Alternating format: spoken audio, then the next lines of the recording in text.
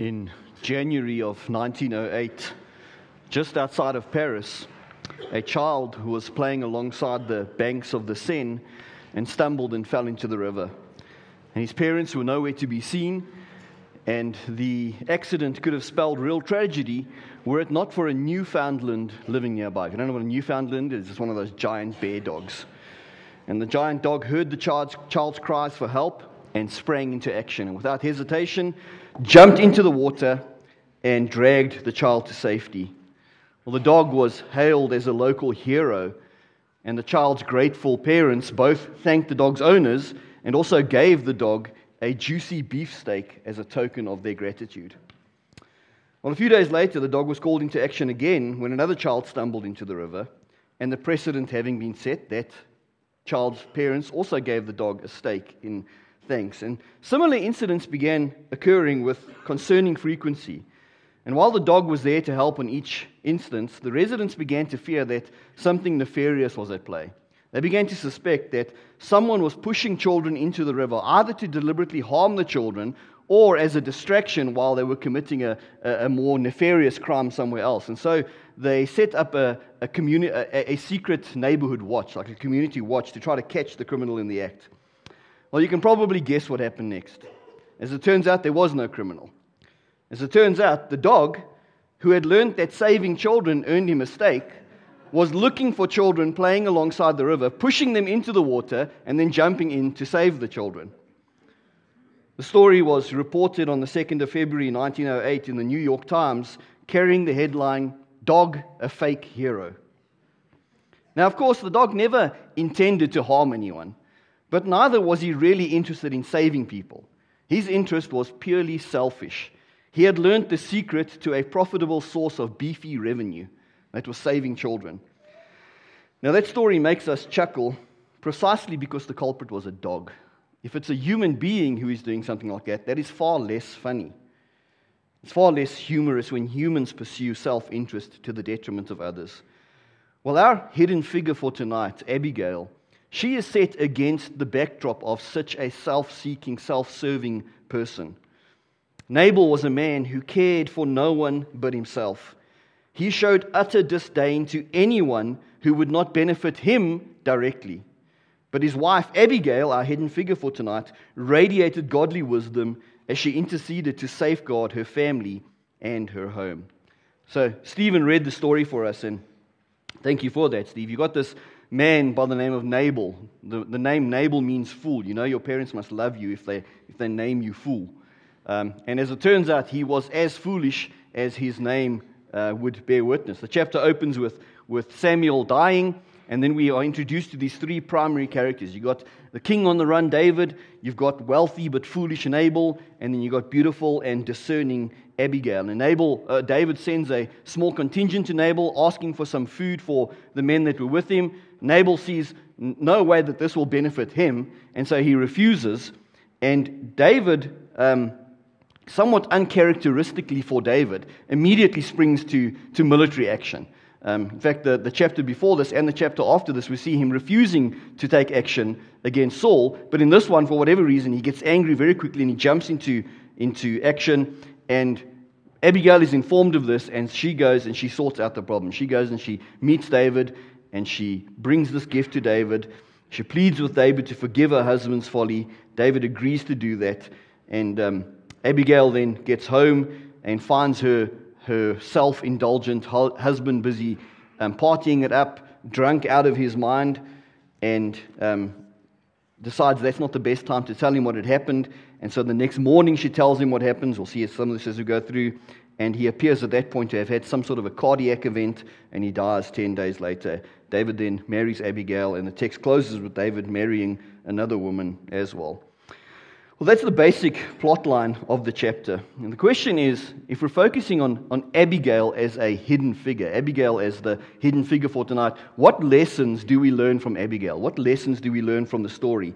And let me suggest, I think there are at least 4 lessons that we can learn in the time that we have here tonight.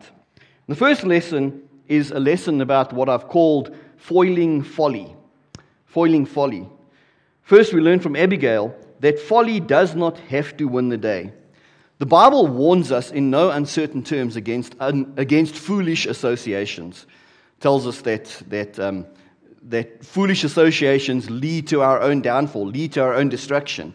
And that is a testimony, that is a warning that we should take very seriously. We never want to minimize the power of folly to lead to destruction.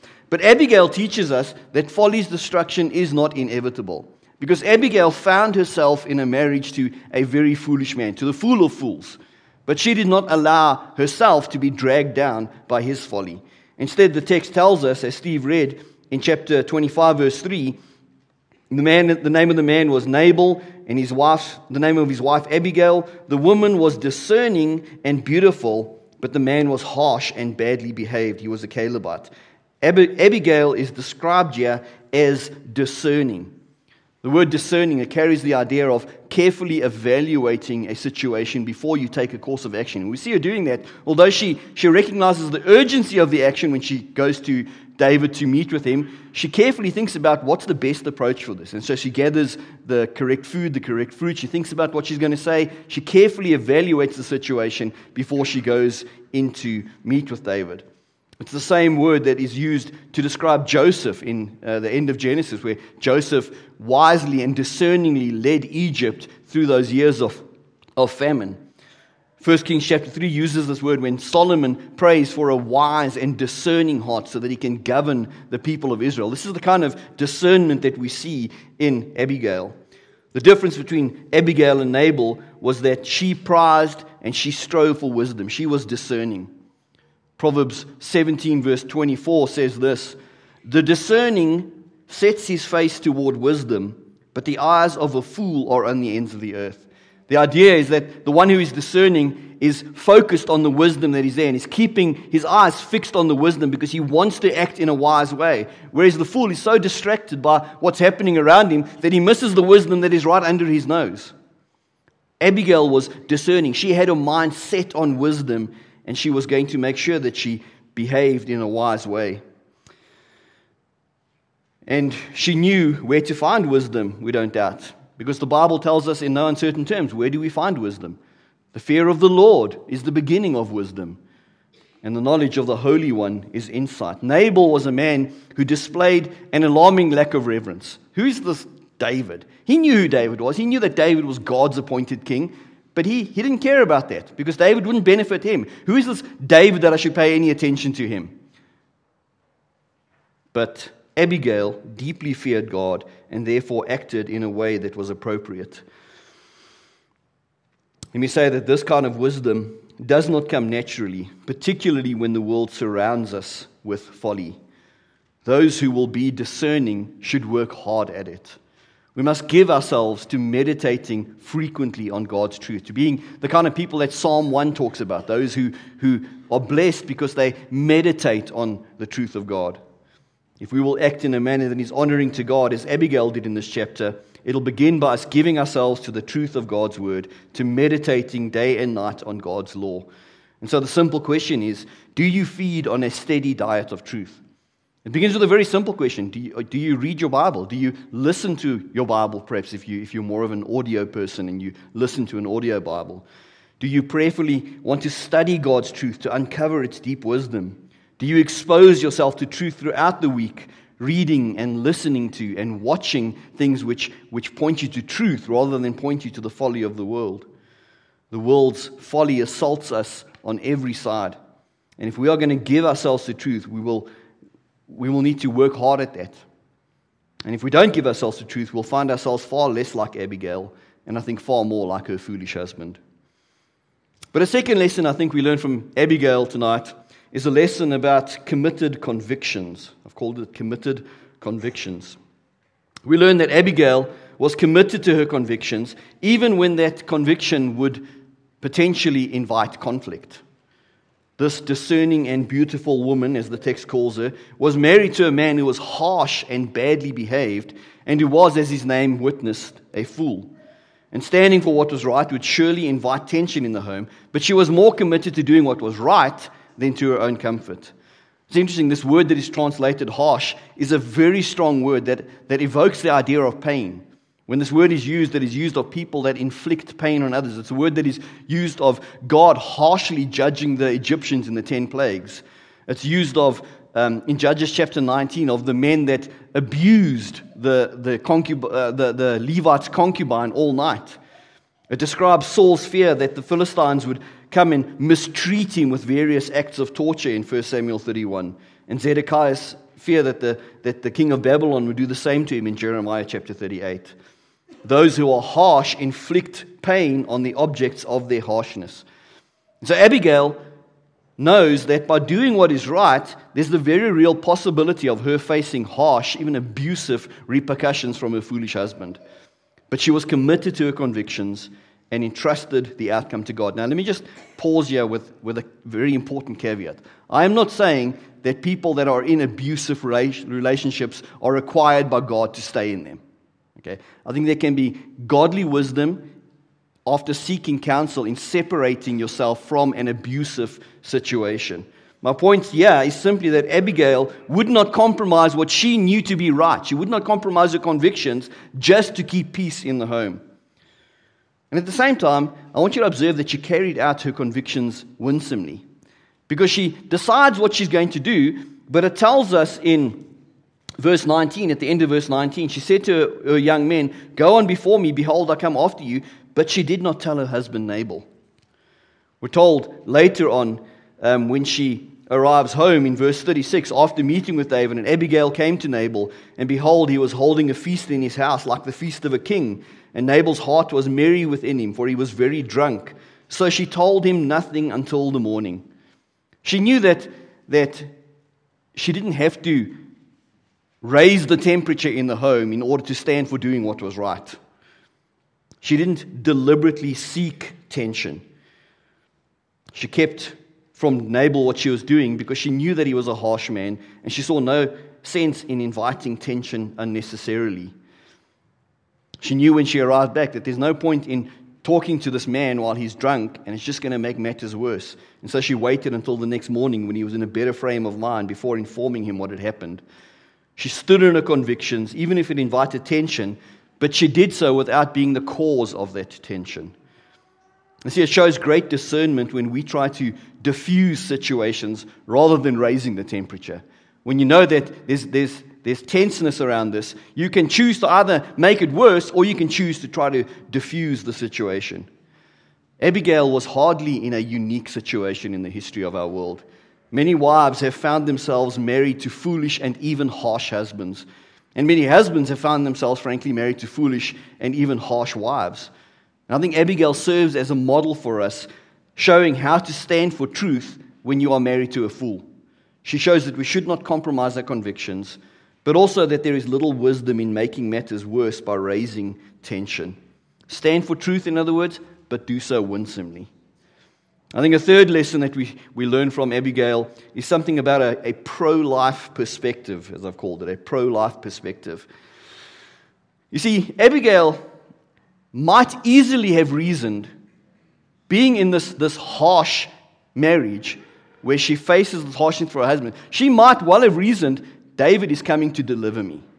All I need to do is keep quiet, not say anything. David will take care of my problem for me. Because she's not in any danger here, because what was David's commitment in verse 22? God do so to the enemies of David and more also, if by morning I leave so much as one male of all who belong to him. She's not male. She's not in any danger here. So she could just say, well, let me keep my mouth quiet. Let me just keep my mouth closed. Let David take care of this problem, and then I'll be delivered from this harsh marriage. But Abigail was discerning, and therefore she was able to look outward to the good of others and act on their behalf. She discerned that Nabal's foolish and selfish actions would bring harm to the household, and so she stepped in to help others. You know, when we face harshness from others, when we face abuse from others, it's very difficult sometimes to look past our own nose, because we're so caught up in the situation and so focused on what is happening to us. Abigail models for us concern for the greater good, concern for others. It's always a good thing to ask whether our actions will help or harm others. When you face harshness in your marriage, how can you best respond not only for your own comfort, but also for the good of the children? When you face injustice in a church, how can you respond not only for your own comfort, but in the best interests of the entire church? When you face wrongdoing at work, will your response help or will it harm others also affected by that wrongdoing? Can you see, in other words, past your own nose to the benefit of others? And so we learn lesson number 1, a lesson about foiling folly. Secondly, we learn a lesson about committed convictions. Thirdly, we learn a lesson about pro-life perspective. And finally, we learn a lesson, I believe, lesson 4, about something about modeling mediation. As we bring our time in this text to a close, I don't want us to overlook an important theological implication here. It's interesting that as this chapter opens, it opens with one verse. At least if you have an ESV or many other translations, there's one verse that's kind of almost set by itself. There's this record of Samuel's death, and some interpreters wonder, what are we doing with this? It seems out of place to just mention Samuel's death briefly and then move on. And in fact, in the ESV, it is set in its own section, just verse 1a, the death of Samuel, and then the second part of verse 1 continues the story of David and Abigail. But actually, I want to suggest that Samuel's death is placed here very carefully, because Samuel's death leaves the reader wondering, now what? Samuel was the prophet priest who interceded for David. He was the prophet priest who gave David counsel when he needed counsel. And now Samuel's dead. Who's going to step into the place of Samuel? And at least in this chapter, that person was Abigail. She steps in where Samuel was gone.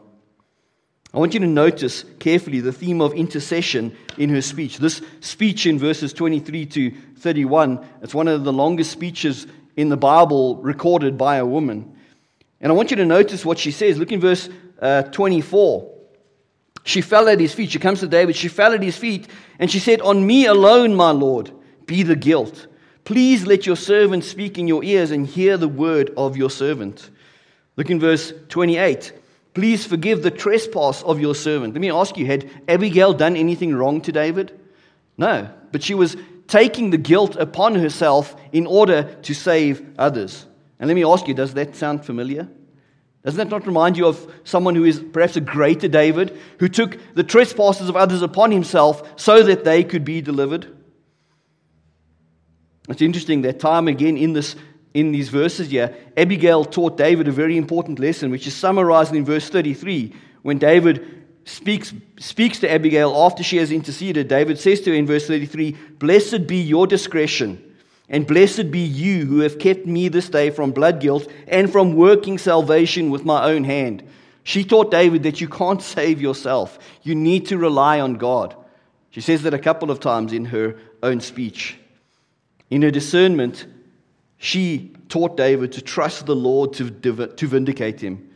She helped David to stay right with God so that David didn't try to step into God's place and deliver himself. She became to him something of a Samuel after Samuel was dead. Abigail, I think in shadow form, reminds us that we cannot work salvation by our own hands. The salvation, of course, that David is speaking here is a military salvation, but the principle extends beyond that. We cannot work salvation by our own hands. We need someone to intercede for us so that we can be right with God. And if we are looking for an intercessor, for someone who will stand in our place to intercede to God, where do we look? 1 Timothy 2 verse 5, there is one God and there is one mediator between God and men, the man Christ Jesus. We have no hope of being right with God or of escaping God's eternal wrath apart from Jesus Christ. He took our sin upon his own shoulders when he died on the cross so that we could be delivered from eternal wrath to eternal life. And he is the only one who can deliver us in this way.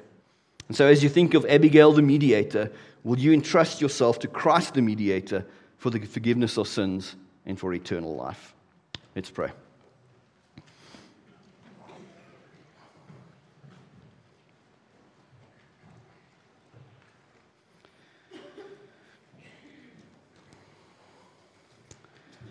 Father, we thank you for the story of Nabal and Abigail. Thank you for Abigail's wisdom. And we pray that you would teach us from the truths that we see in this chapter this week. Help us to walk before you with wisdom, avoiding folly, because we are committed with great reverence to following and obeying our Lord Jesus Christ, in whose name we pray. Amen.